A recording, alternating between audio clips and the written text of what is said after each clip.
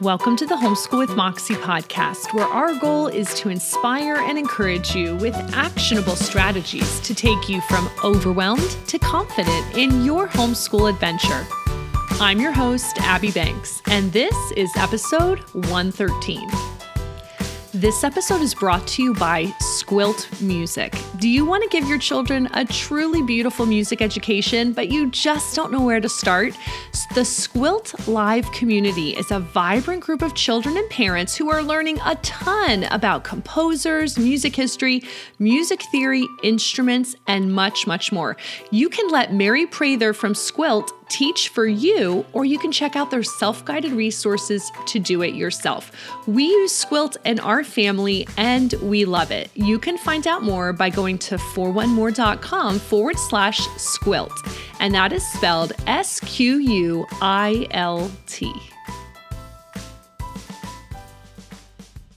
Welcome to episode 113. You can find the show notes by going to 4onemore.com/113. Today, we had a great chat with Chad Stewart. He's the author of the Britfield series. Now, you may not have heard about these books before, but I promise you, you are going to want to check them out because you know how hard it is to find really great, exciting books for your kind of like middle schoolers to read. You know, it's hard to find really good ones that just aren't trashy or they're not pushing a certain agenda. Actually, Chad's books are super fun because they not only have an amazing and engaging plot line that your kids will love, but they are stealthily educational, which is super great for homeschool moms because you know that you want your kids also learning stuff while they're reading. And so they're going to deep dive into some history and geography and culture and stuff like that, you know, just on its own, they might not be too interested in. But as soon as they learn this in a book that they are super engaged in, your kids will not want to put it down. My middle schoolers read his first book a few years ago, and I will link to a review post I did of that at the time, Britfield and the Lost Crown.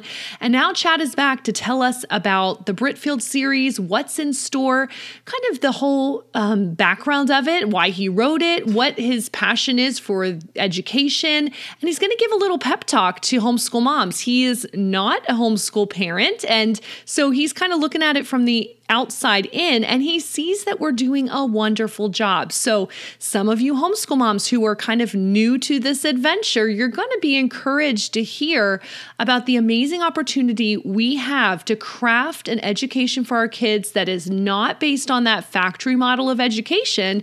You know that I tell you all the time not to bring the public school home and try to replicate it in your homeschool. We have the freedom and the flexibility to do a much better job. And so I want you to be encouraged in this interview that we do have this amazing opportunity. Our kids are naturally creative and, you know, they love to learn new things. So embrace that and let's raise lifelong learners. So that's all to just introduce this chat I had with Chad, but I will link to his books and his site in the show notes because you can also get some free stuff to go along with the book.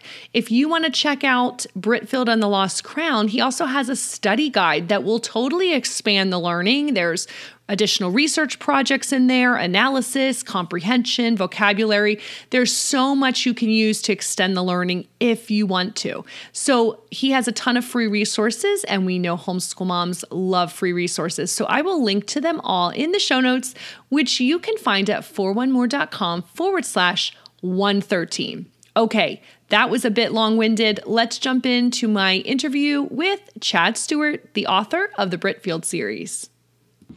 Hello, Chad. Thanks for joining us today. Thank you. I'm excited to be on your show. Yeah, this is great. I didn't read.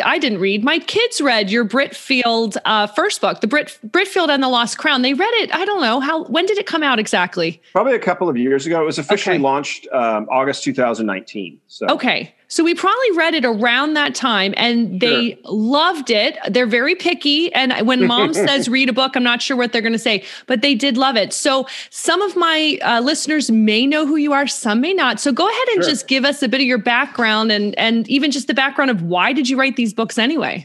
Sure. Originally from Newport Beach, California. I was back east for 16 years, living in Wellesley, Massachusetts, where I did my undergraduate and graduate work. I was a British literature major and European history major for my undergraduate work, which was great. And then I got into investment in banking. And so really 10 years ago, I was still in Boston, and I was sent down to this sort of really boring seminar in Providence, Rhode Island, for an investment banking company. And I started to drift and I started to doodle.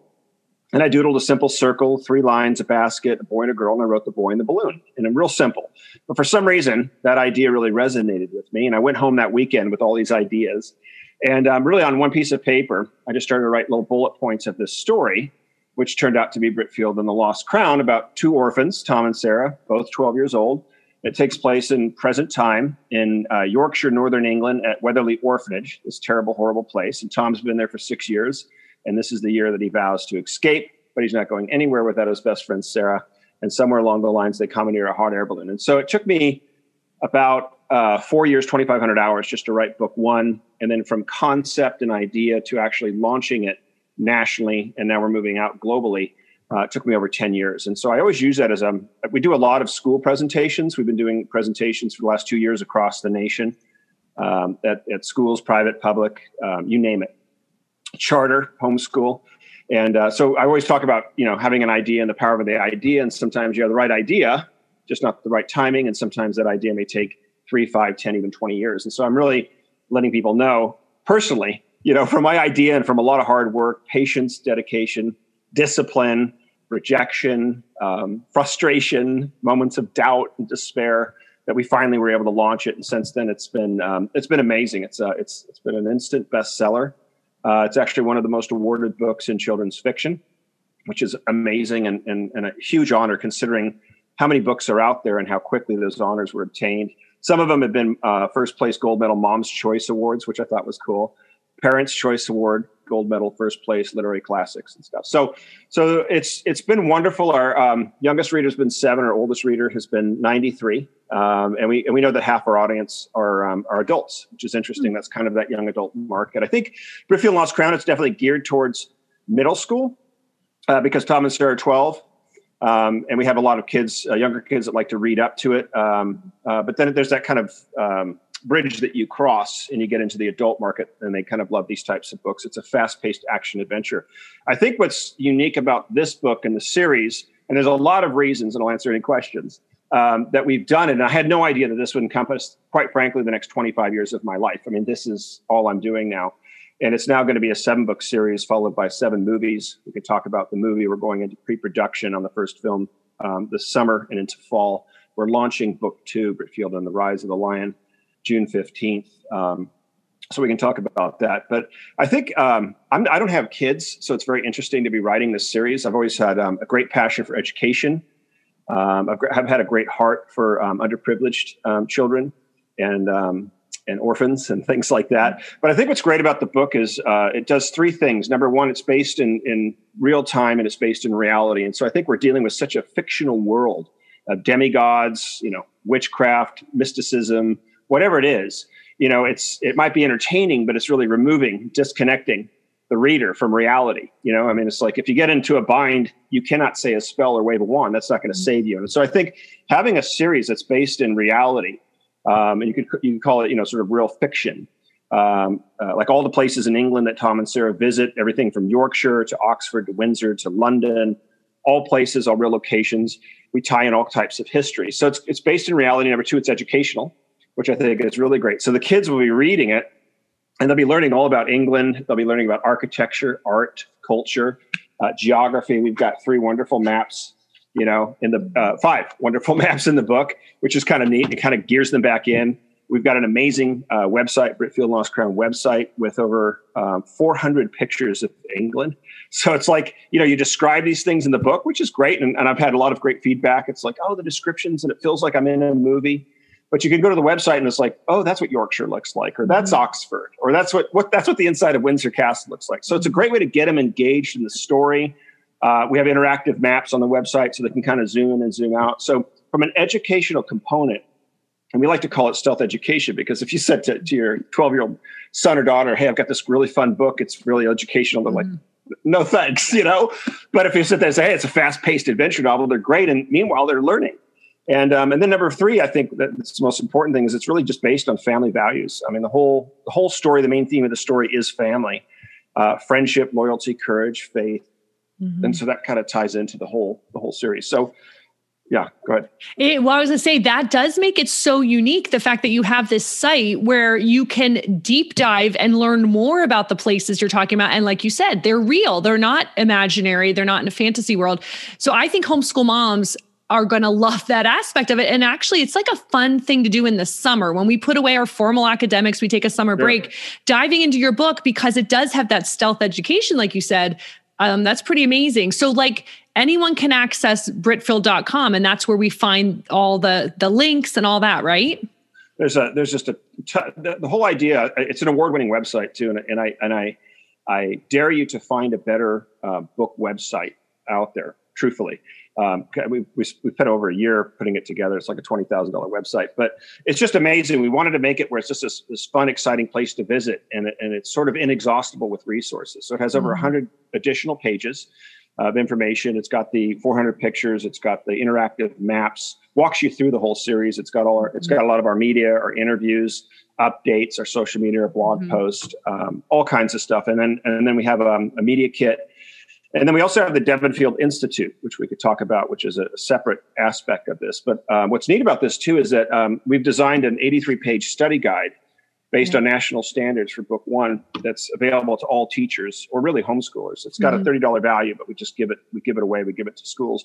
And Britfield and Lost Crown is already being taught in schools across the nation, which is amazing. So we've had major impact. Since the launch of this, I ended up driving 9,000 miles over 23 states, over 180 schools, and probably more than 30 to 40,000 students that we presented to. And so it's been a huge impact. And so it's exciting knowing that Britfield is being taught in a lot of these schools, because when Britfield comes in, another one of the, if you will, agenda guided books that are compromising values is bumped out, and that's our long game. And we're working with a potential partner right now, which we're really excited about. And they're doing a little pilot program. They've been around for 30 years. They're in 55,000 schools, but they've chosen Britfield as the main book for middle school. And so their idea in the next 2 to 3 years is to push it out to all 50,000 schools. So that's huge. Cool. That for us, that expedites things. It kind of takes care of the school component, but that is the long game.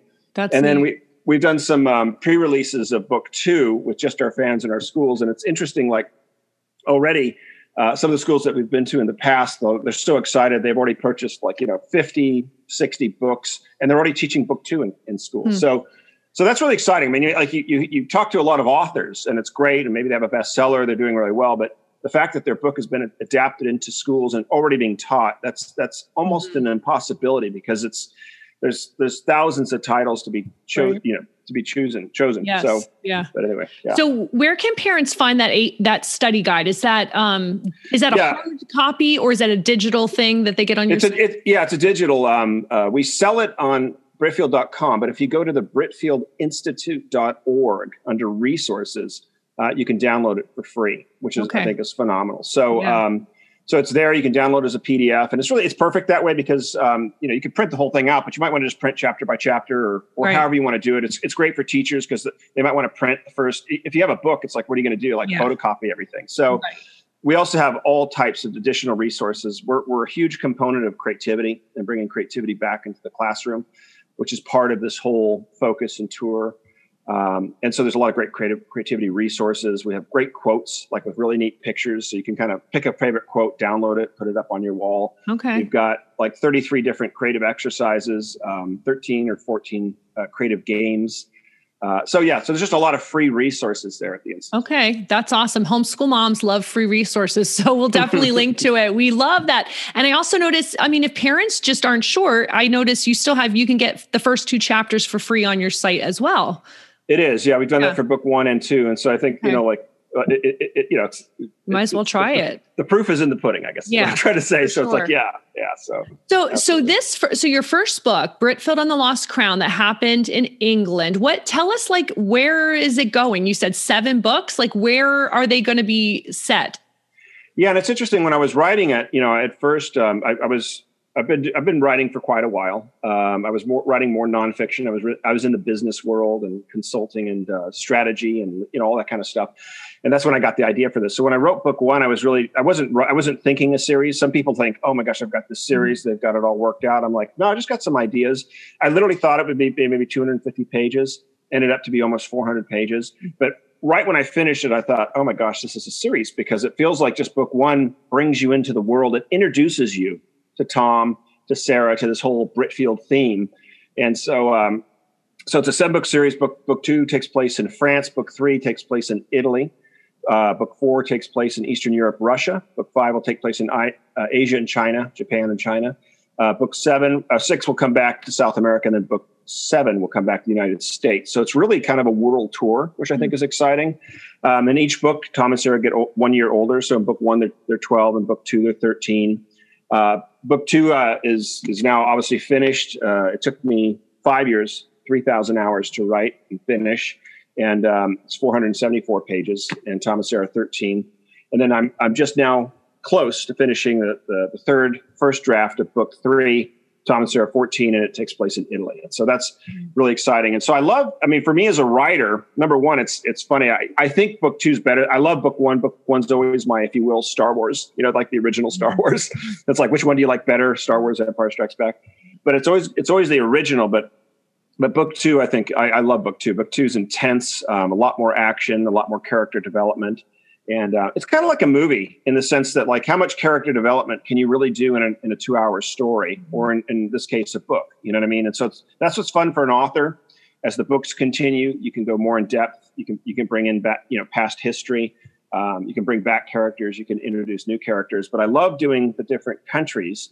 Number one, because these are places that I have visited that I love. And so for me, it's the whole Britfield series is to share my love of these wonderful countries. It's never like a negative. It's like, it's in England, but England's terrible. It's like, no, it's wonderful. I love the people, the locations, the history.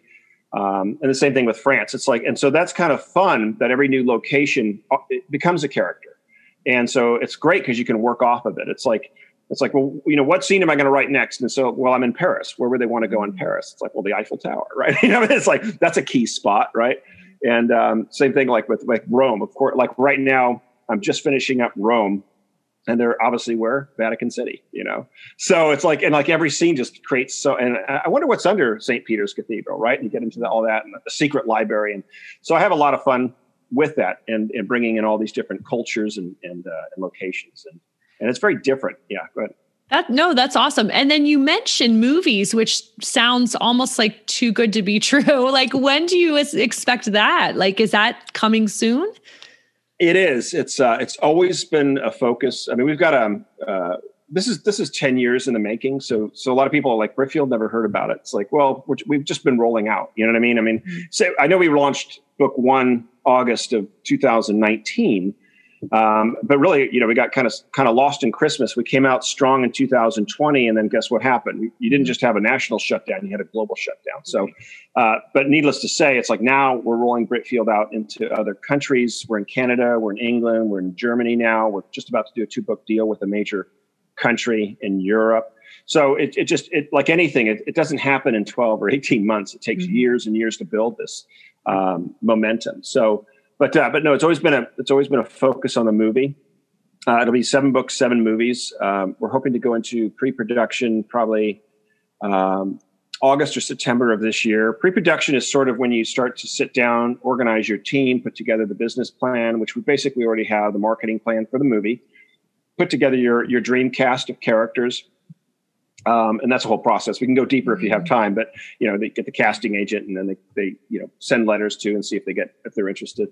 Locations, we'd like to shoot the whole thing in England or most of it. It doesn't have to be, but and like a lot of movies, like you'll see a movie and it's like an opening shot of London, and you're like, oh great, and then all of a sudden they're walking on this cobble street and it's shot in Romania. So and a lot of New York scenes are shot in Toronto, Canada. Right. They call Canada Hollywood North.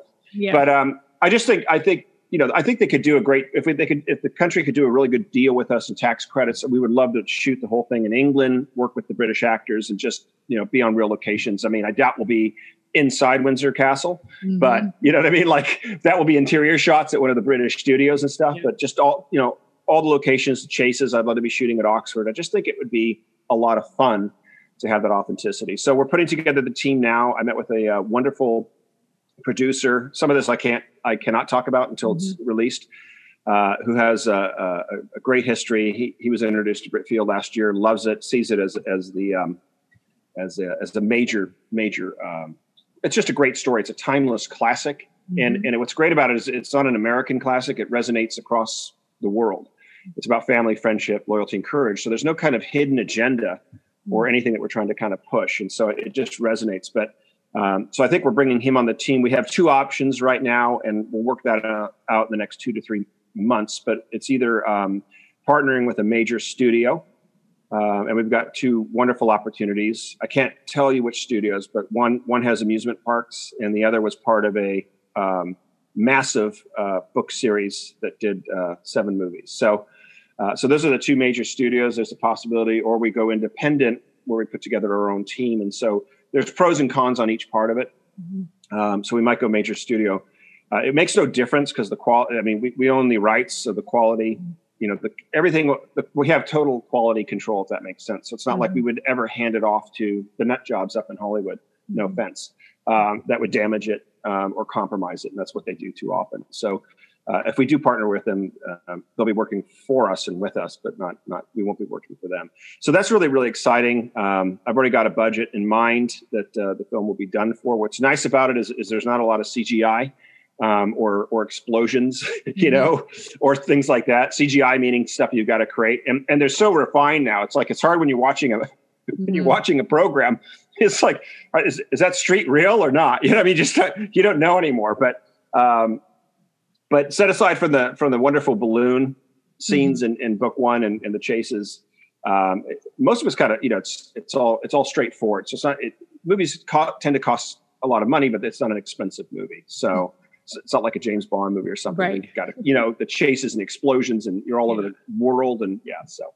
That sounds amazing. We're going to keep an eye out for that because, I mean, my audience of homeschool moms, we are looking for this content that is family oriented and wholesome. And it's those traditional values that we do want to promote. And that's what we want our kids to be reading. So your movies and of course your books, they're just exactly what we're looking for. So definitely, we will put links in the show notes because I know moms who haven't checked them out are going to want to look into them, especially this summer. Now, you mentioned like you've spent a lot of time crossing the country speaking to school students. You said, public school, private school, homeschool. So you've met thousands and thousands of schools and kids. What's the message you've been sharing with them, and especially as related to? I know you've been talking about creativity and that kind of thing. Can you share a bit of what you've been telling them? Yeah, and I'll just go back real quick. I think what's so great about Britfield is we've already voiced on the program is that it's perfect for homeschool moms. It's tailor-made. There's a massive gap in the market for wholesome books of redeeming qualities, and the mainstream publishers they cannot fill that gap because they don't know how to. They've got to compromise. It's always the agenda or the darkness of the story. And what's so great about Britfield is like, hey, thanks, because it's like there's just a huge gap that we're filling, and that's why. I mean, we've scored like a 9.03 out of a scale 1 to 10 across the board with all reviews. I mean, we get constant reviews from kids, from parents, all unsolicited. Because we've delivered a product that they love, and it's great, it's wholesome, it's fun, it's exciting, the kids like it. We've also noticed it's got a great thread for those that struggle with reading. So it's not to say it's a great read, and we've had 12-year-olds that have read it in 5 hours. But it's a complex read. It's got great vocabulary, but it's just the way that it's written, and it's really my style. And it's also based on the 3-act structure or a screenplay for a movie where the scenes are really, really tight. But a lot of people that struggle with, I just talked with a librarian from Colorado, and we were at her school a couple of years ago. We just did another virtual presentation, which is what we've been doing now. And she's like, I can't keep the book on the shelf. The second it comes in, it goes out. But she says a lot of students that struggle with reading, I recommend Britfield, and it's just and they get right into it. And so I think that's really exciting.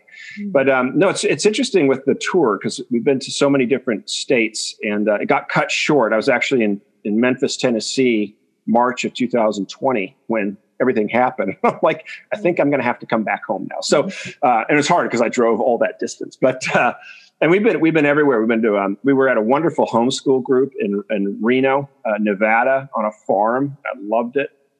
And I have a great story if you want to return back to that. Charter schools, Catholic, Christian, private, public, you name it. And yeah, so the presentations are always really, really exciting. I mean, I talk a little bit about Britfield, but it's not there just for 45 minutes to promote Britfield. It's the idea of Britfield. And for me as an author, how I had an idea and all the creativity and energy and time that it took. But our main theme is really two things. It's creativity and the importance of creativity and storytelling. And so I'll talk about writing, and I actually do kind of like a mini little writing workshop with the students or the class. I mean, sometimes we're in front of 400 students. And I know the teachers love that. They're like, yes, like teach them about writing. But it's really about storytelling. And I'm very, very honest. And children, especially at that age, you could sort of say from 10 to 12, 9 to 13, they know the difference between someone that's trying to pitch or sell them something and someone that's authentic, that really cares. And so I think I come across because I'm very caring. I'm there for a reason. I care about them. I think all of them are wonderfully talented and individually creative, and I let them know that. I think a lot of kids, I know there's a huge push in the educational system, and that's a whole nother discussion if you want to go down that route, that's really destroying creativity, destroying critical thinking, communication, destroying basically everything that these wonderful children are born with. These unfortunately horrible indoctrination schools and programs and platforms are trying to sort of spread it out and get this sort of hive mind or group mentality, which is going to destroy not just education, but destroy America. So I let them know. They're all born creative. And I say, you might not feel creative right now, but you do have a talent and a gift. And, I wasn't born a writer, you know what I mean? But I found that gift, and now I'm doing that for the rest of my life, and I'm enjoying it. But I think what I also let them know is that in a flashover substance society that we live in, that every overnight success takes between 1 to 2 decades. And I say the difference between a hobby and a profession is about 8,000 to 10,000 hours. Mm-hmm. And that's very true. And I'm letting 12-year-olds know this, you know what I mean? And I'm giving them great examples. I'm telling them about things they can relate to, like George Lucas, when he first had his script for Star Wars, was rejected by every single producer and director in Hollywood for years. They thought it was a silly movie. They thought it was stupid. They thought it wouldn't succeed. Gee, were they wrong? Pixar, the most successful animation company in the world for 10 years as they were putting together their company. Nobody wanted to invest in it. Nobody thought it would succeed. What do you know about writing? So I use things they can relate to, like Toy Story was their first movie. Hollywood was sitting there waiting for it to be released and laughing behind the scenes, thinking it would be a massive failure. And it's actually the most successful animated series in cinematic history. Star Wars is the most successful movie or franchise in history. The first movie launched in 1977 is the third highest grossing domestic film in cinematic history.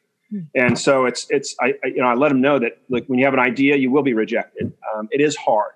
And some of the wonderful questions that I get in at the end means that it's resonated with them. And they're like, what was the hardest thing you went through? Or did you think you were going to fail? And I give them honest answers. I say, I've hit walls. I've had moments of depression. I don't go into it, but I let them know. It's like, hey, I didn't have an idea, write it. I knocked it out in a weekend and then got a publisher and boom, it was out there. It's just like, no, it was a long road. And I let these 11 or 12-year-olds know that. I let them know the importance of creativity. I know from our own research, we have the Britfield Institute, and our main focus with the Britfield Institute is bringing creativity back into the classroom, especially and specifically with Title I schools that are hurting, schools that don't have the resources. So it's not like we're looking for something, we're giving it. And it starts with really just doing a great fun presentation. It also, we have like all kinds of wonderful workshops that we can bring into these schools, writing. We have a wonderful creativity workshop. We have a fun marketing workshop. We have all these really, really neat programs. So we're kind of rolling that out parallel, with the school tour. So you can have the for-profit, nonprofit on both sides. But creativity, from all our research, is the number one most important skill in the world. And I've got all the data and all the background. And it's kind of funny, and I've always said this, it's like this massive, right now, as a nation, for the last 20 years, we're in a creativity crisis. And there's a great book out there by a doctor from William and Mary. And she wrote it a few years ago based on 20 years of research, and it's called The Creativity Crisis. And she shows specifically in 10 categories over the last 20 years how children have been decreasing every single year. And some of these categories is critical thinking, communication, creativity in general, original ideas, group work, like in all these key topics of 10 specific areas, 20 years decreasing. And that is a massive, massive creative crisis. Where on the other side, you have all these statistics from things like the World Economic Forum that says creativity is one of the top skills of the future. IBM did a research study of 1,600 CEOs across the nation. So what's the most important leadership skill of the future? Creativity. And I think it was 2019, creativity was the number one most desired skill on LinkedIn. And that's like a global, network or networking thing. Most companies right now are hiring creative candidates 5 to 1, if not 10 to 1. And so it's not like they're asking you, are you creative? They're looking for creativity in your background. If you play a musical instrument and read music, at least one musical instrument, and you're applying to Apple, you'll be preferred 10 to 1 or any of those social media companies, because they know people that are, especially with the music or the creative background, is they're used to solving problems. They look at things differently. They make, for whatever reason, right, based on research, they make better leaders. They're better under pressure. They're great at brainstorming. And so this sort of mathematics and this critical foundation and stuff, and it's just like pushed. And look, all that stuff is great. Science is important to have a little bit of science. Math is important, but are you kidding me? How far they take math? I was an architect for years and in banking and investment, and I needed nothing more than basic math. And so I didn't need to know trigonometry. It's irrelevant. I mean, if you want to go work for NASA, which is a whole other flash over substance story, but you know what I mean? But I mean, really, it's just like, and they push math. And it's just like, are they teaching music? Well, no, music, the arts is already the first thing. And that's the most important foundation they should have. They should have wonderful writing classes and creativity classes and art classes. And you sit there and say, well, I'm not a painter, I'm not an artist. It doesn't matter. It's how you perceive things. It's when you're involved in creative activities, what it does is it fires different synapses in your brain, which is great. And your brain is always interworking. I mean, there's a right side and a left side, and I get that, but usually it's pulling on all of it. And we're using our entire brain. This whole nonsense of we only use 10% of it. That's a false narrative. It's not true. We use all of our brain, but we're involved in creativity stuff. It does other things. And it also helps relax us, takes away stress. It helps with depression, and those that are pushing their agendas in school, they know that. And that's why they're pushing creativity out. And so we are putting creativity back in. And so it's just kind of a quick overview, but I could also give you some more stats. Let me give you these stats because these are the most interesting. It was based on a famous researcher, and it's funny we're coming back to NASA, but George Land, I think was his name, and he did this 20-year study, and he developed this creativity test for NASA because while on one side it's great to have the critical thinking, the engineers, the mathematics, they needed a lot of creativity, as you've seen in some of the missions, to think fast on your feet and to figure out how to put things together. And he used that same test, and he started to test children throughout the nation. And it was over 20 years. And what he found is he tested 5-year-olds, and they were at a 98% creativity level. Little geniuses at 5 years old. I just love that. He tested them again at 10, and it dropped to 30%. And he tested them again at 15, it dropped to 10%. And by the medium age of 30, it was at 2%. But just that gap from 5 to 15, I mean, you went from 90, I think it was 98%, 96 or 98% to 10%. I mean, just brutal. And that's all educational. It's the school, the system. Yes. It's like the constant push of wrong answers and right or, that's wrong. And exactly. And I think that's part of the reason of pushing the math, because math is an absolute in the sense that 1 + 1 is 2. You know what I mean? It's never going to be 3. And so they push this math. Yes. But they Well, you're talking to homeschool moms who veteran homeschool moms have seen through this. And that's why we love the idea of homeschool, because our kids don't have to fit inside a box. We can, they can be free. What you're talking about, that creativity and curiosity, they are naturally born with. And when you stick them in a factory school model, it does just school it right out of them. So some of the veteran moms listening are like, yep, you're saying everything that I have seen in my own kids. But the new homeschool moms need to hear this, because sometimes they feel very inadequate because they're told, well, you're not a professional. You can't teach your own kids. But truly, it's nurturing that natural love that's there. That's what's missing in the factory school model, because you're right. Like we have to fit inside the box. There's only one right answer on the standardized test. And you're right. You're not allowed to think creatively or innovatively. I saw some of your stats that you mentioned. I'm going to go back and write them down. They were amazing. Like even the fact of music, education, like might not be a professional musician, but just the discipline of learning that music and being a musician is going to help. I've seen some similar stats with like Google when they say who they're going to hire, and you'd think it's everyone with the coding and the STEM skills. And they're saying the same thing. Like, no, it's problem solving and it's all those things you mentioned, so homeschool moms need to hear all this, because sometimes we can beat ourselves up and say we're not professionals. But what would you say to the homeschool moms listening then, if they're like, I love this idea of fostering creativity? Are there certain specific things they can do? What kind of things can they do to keep that alive in their kids? Yeah, and I think the BritfieldInstitute.org is a great start resource, just in the sense that we've got all the stats that we are on there. So when you go there, we wrote I think it's a 10-page white paper, which is just a PDF. It's free. That kind of takes you through creativity, the importance of it. It quotes a lot of these things.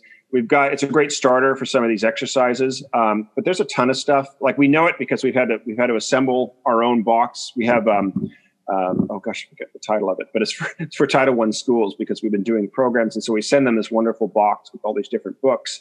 And so there's tons of books out there, like creativity books on Amazon, like creative exercises, or like 101 creative exercises. There was one book that's just great. And it's like, we shipped it out and I'm like, I should have kept that, but it's like for writing, and it's like, I think it's like 1,000 starter ideas. You know what I mean? So if you just do a little research, especially on Amazon, and just buy a paperback book or something. I mean, there's just tons of stuff out there that would get you thinking. But I think no matter what, I think it's to incorporate, especially for homeschool moms, incorporate some type of creativity every week if it's not already there. Yes, you've got your stuff and your core stuff that you've got to do, but do some kind of creative exercise. It could be a writing exercise. Hey, this month we're going to write a story. And then you just could work with a kind of a basic framework, maybe a 3-act structure framework, or Act 1, Act 2, Act 3. And you talk a little bit about the characters. Okay, so where's it going to take place, and why there, and what time of the year, the season. And you could just do this fun writing exercise and come through this whole story. Now, I do this with schools. I do it within about an hour. We never finish it though, but it's fun. And I all I do is I throw up just that 3-act structure. It's a movie script structure with Act 1, inciting incident, plot point 1. Midpoint, plot point 2, and then conclusion, and then I get the kids in groups, like never more than 4 or 5. 6 seems to be the tipping point, but hypothetically, like 30 or 40. So you get them into groups, and they all kind of come out. I say like, hey, we've got $50 million to put together this movie for Paramount Pictures. That's kind of just the idea, the theme. And I said, we got to come up with an idea. We got to come up with a story. What's it going to be? Romance, drama, history. And so they all kind of work in their groups, and they try to come up with ideas, and then they pitch their ideas. We vote on the best idea. And then I lead the class, and I say, fantastic. Okay. So we're going to write this spy thriller in Russia. You know what I mean? So what time of the year is it? You know what I mean? And I just started asking, really what I'm doing is I'm just asking questions, and they're thinking on their feet. And what I love about this exercise, or this writing exercise, is it's hitting the 4 C's. It's a very creative exercise. It's great with collaboration, because we're all collaborating. It's great communication, because we're talking back and forth. And it's critical thinking, because I'm asking questions. So if it's done in the winter, you know what I mean? It's going to be really cold, and that'll affect this or that. I always say it's a difference if you're taking a camping trip to Colorado in the Rocky Mountains. It's a big difference between summer and winter, right? So now the weather becomes your enemy. But those are just kind of some ideas. But there's tons of resources out there. I think the Britfield Institute is a great starting point, and we offer a lot of them. We have, like I said, we have like 33, I think it's 33 creative exercises. We have 11, 12, or 13 games. There's free downloads. Okay. And I think it's done as an ebook, we put them together as ebooks and stuff. So that's just a great starter point. But it is absolutely crucial. And it's really our point with schools as we're coming in there. this is a long game for us, and on our current trajectory, in the next 10 to 20 years, we'll have the ability to transform education in the United States. And you do it one student at a time, one teacher at a time, one school at a time, where they get to a point where they have to have creativity because they can't compete with the other creative schools. So number one is just letting them know that how important it is. And number two, it's giving them the sources for it. But I will say this, if we have a minute to talk about the homeschool market, because I think it's very interesting. Number one, as you well know, the homeschool market, I think it was estimated a couple of years ago, it was estimated at 2.5 million, and it's more like 5 million. So the homeschool market in the United States is about 5 million. I think it's probably doubled in the last year, and will go on to triple. So that's very exciting. But I remember in March, and as I was coming back, like I had to drive all that way back, across Texas to San Diego. And I was thinking about this, because I was seeing all these schools shut down, and it doesn't take a lot to figure out how quickly that was going to happen. And I was coming back, and I'm like, well, we still have some schools in San Diego, and all of a sudden, boom, one canceled. And I said, yep, they're all going online now and offline at the schools. So I kind of came up with this conception that I would pitch to some of my colleagues and friends, and I said, it'll be interesting when this whole thing is finished, this quote unquote pandemic. How many students will be going back to school? And they're like, well, what are you talking about? And I said, well, how many do you think it'll be? Do you think it'll be like 10% won't be going back, which is millions? Will it be 15%? And I was basing it on three things. One, students will be coming home, and for the first time, their parents will be realizing what they're learning. I mean, the absolute horrific garbage and agenda that's being peddled and pushed at school. That would be horrifying. Number two, how far behind they are in certain subjects that they were like, you're not reading that book or you're struggling with that. And number three, that they could sit there and spend uninterrupted for 3 or 4 hours and be done with all their work for the day and have 3 to 4 hours to play, to pursue a passion, to do something different. I was basing it on that. And then last year, I started to see things in research come out that they were saying it's between 30 to 40% of students that will not be returning to school. That's a revolution. That is a homeschool revolution. And I am ecstatic and I am excited about it. I'll tell you something that I know from homeschool parents and homeschool kids. They're wonderfully educated. I've seen it because I've talked with so many of them, but they're better balanced. They ask great questions. They're well-rounded. They're usually far ahead of other students. In fact, by their senior year, they've already got, 5 or 10 pre-college or college courses underneath their belt, which is wonderful because it expedites this whole quote unquote model, the factory model that we're in. You're 18, and that's, so all 18-year-olds have to be in the same, that's your qualification. You're 18. So you all have to be in the same grade. The whole thing is just, it's so silly. It was based on a industrial model from the 18th century, and it's never been updated. No. Our national school model right now isn't damaged. It's destroyed. It's over. It's finished. Yeah. And what you see now, it's done. And so it's exciting to see what's happening with this homeschool movement. And a lot of parents that are maybe just listening to your show for the first time is like, well, I can't homeschool. And it's like, and you know better than anyone, there's so many wonderful resources. Doesn't mean that either your husband or or the mom have to stay home. There's groups where you could drop a kid off, or you guys can exchange, or there's so many different things out there, and so many different programs. And we've had the privilege of working with a lot of great homeschool platforms.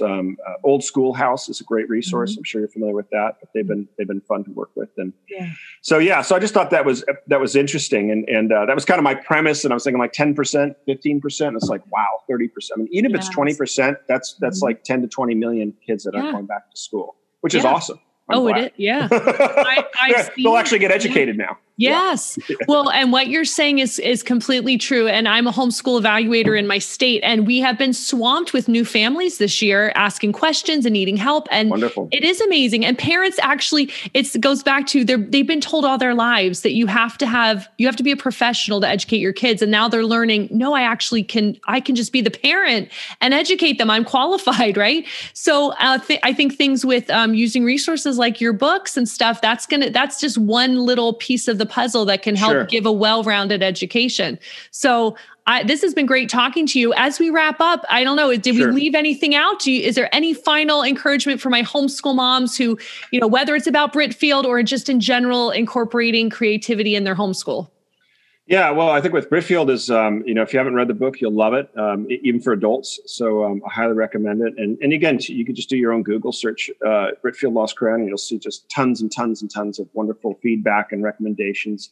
The series is designed to not only entertain, but to educate, and it will be 7 movies. I wanted to share one closing story that was so cute, and it just personifies, I think, everything I was talking about. But I had one of our teammates, colleagues, was living in Reno. So she said, when we were first launching, she set up, like this wonderful, I think it was like 6 or 7 schools in like 3 days in Reno. And it's like, when do you really ever get to Reno? So I drove out there, and it was really cool. It was a great drive. I think it was during March, so it was still like kind of cold with the snow. And it was interesting too. We were at some major schools, really good public schools. We were at a couple privates, huge auditoriums. And then she's like, I've got this one school. It's a homeschool. It's on a farm in Carson. And I'm like, okay, it's just like, whatever. And so I'm driving down, I kind of meet her on this road. And it was a really nice farm, and we drive in, and it was so cool. I mean, again, too, I'm very observant as a writer, but it was so cool because I'm watching all the kids kind of playing together, meaning like you had the 16-year-old that was playing basketball with the 12-year-old, the 13 and the 15-year-olds. And they were all playing together. And what I loved about the model of that particular thing is that it gives the 16 or 17-year-olds the leadership quality to look out for the 12-year-olds, and it gives the 12-year-olds something to esteem to or to learn from the older ones. It's just wonderful. Mm-hmm. So we pull up and we park, and all of a sudden this really nicely, dressed 12-year-old girl comes out. Her hair was kind of pulled back. She was very professional, and she came up. She goes, "Are you Mr. Stewart?" And I said, "Yes." And she goes, "I'm Allison.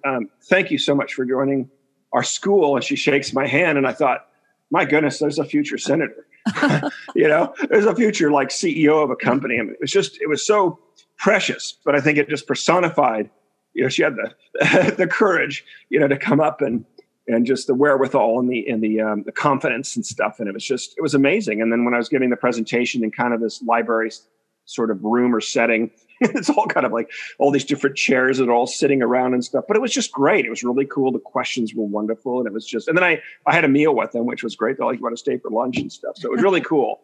But I just think it's amazing because I watched the dynamics of what these kids are learning in this homeschool setting and the diversity, and that it's not just the 12-year-old homeschool people over here and the 13-year-old, it's just ridiculous. And I will say one thing too, though, we're doing a writing workshop, which is exciting. We're doing it June 21st through June 20. It's Monday through Friday, June 21st to 24th.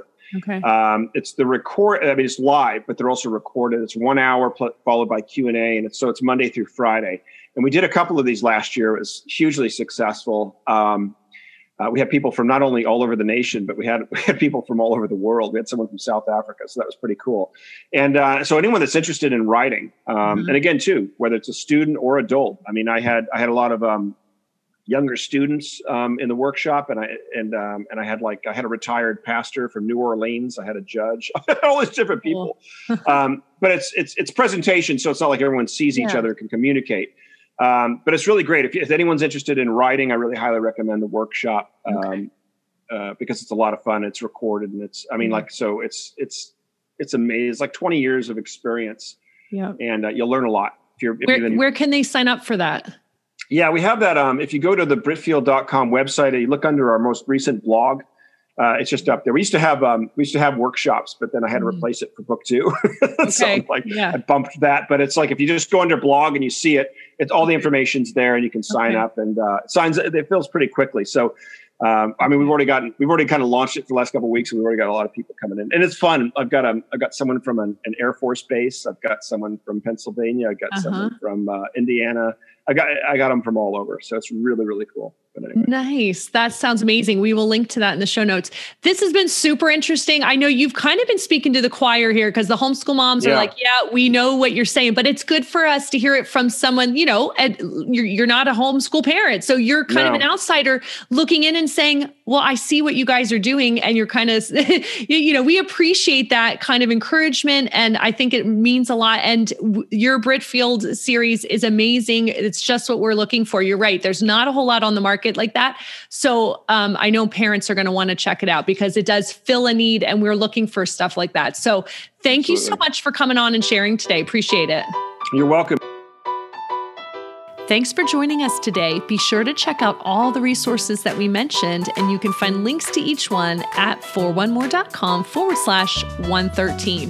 Definitely check out Squilt Music if you want an easy way to add music appreciation into your homeschool. You can find that by going to foronmore.com/squilt, which is spelled SQUILT. And in the meantime, happy homeschooling.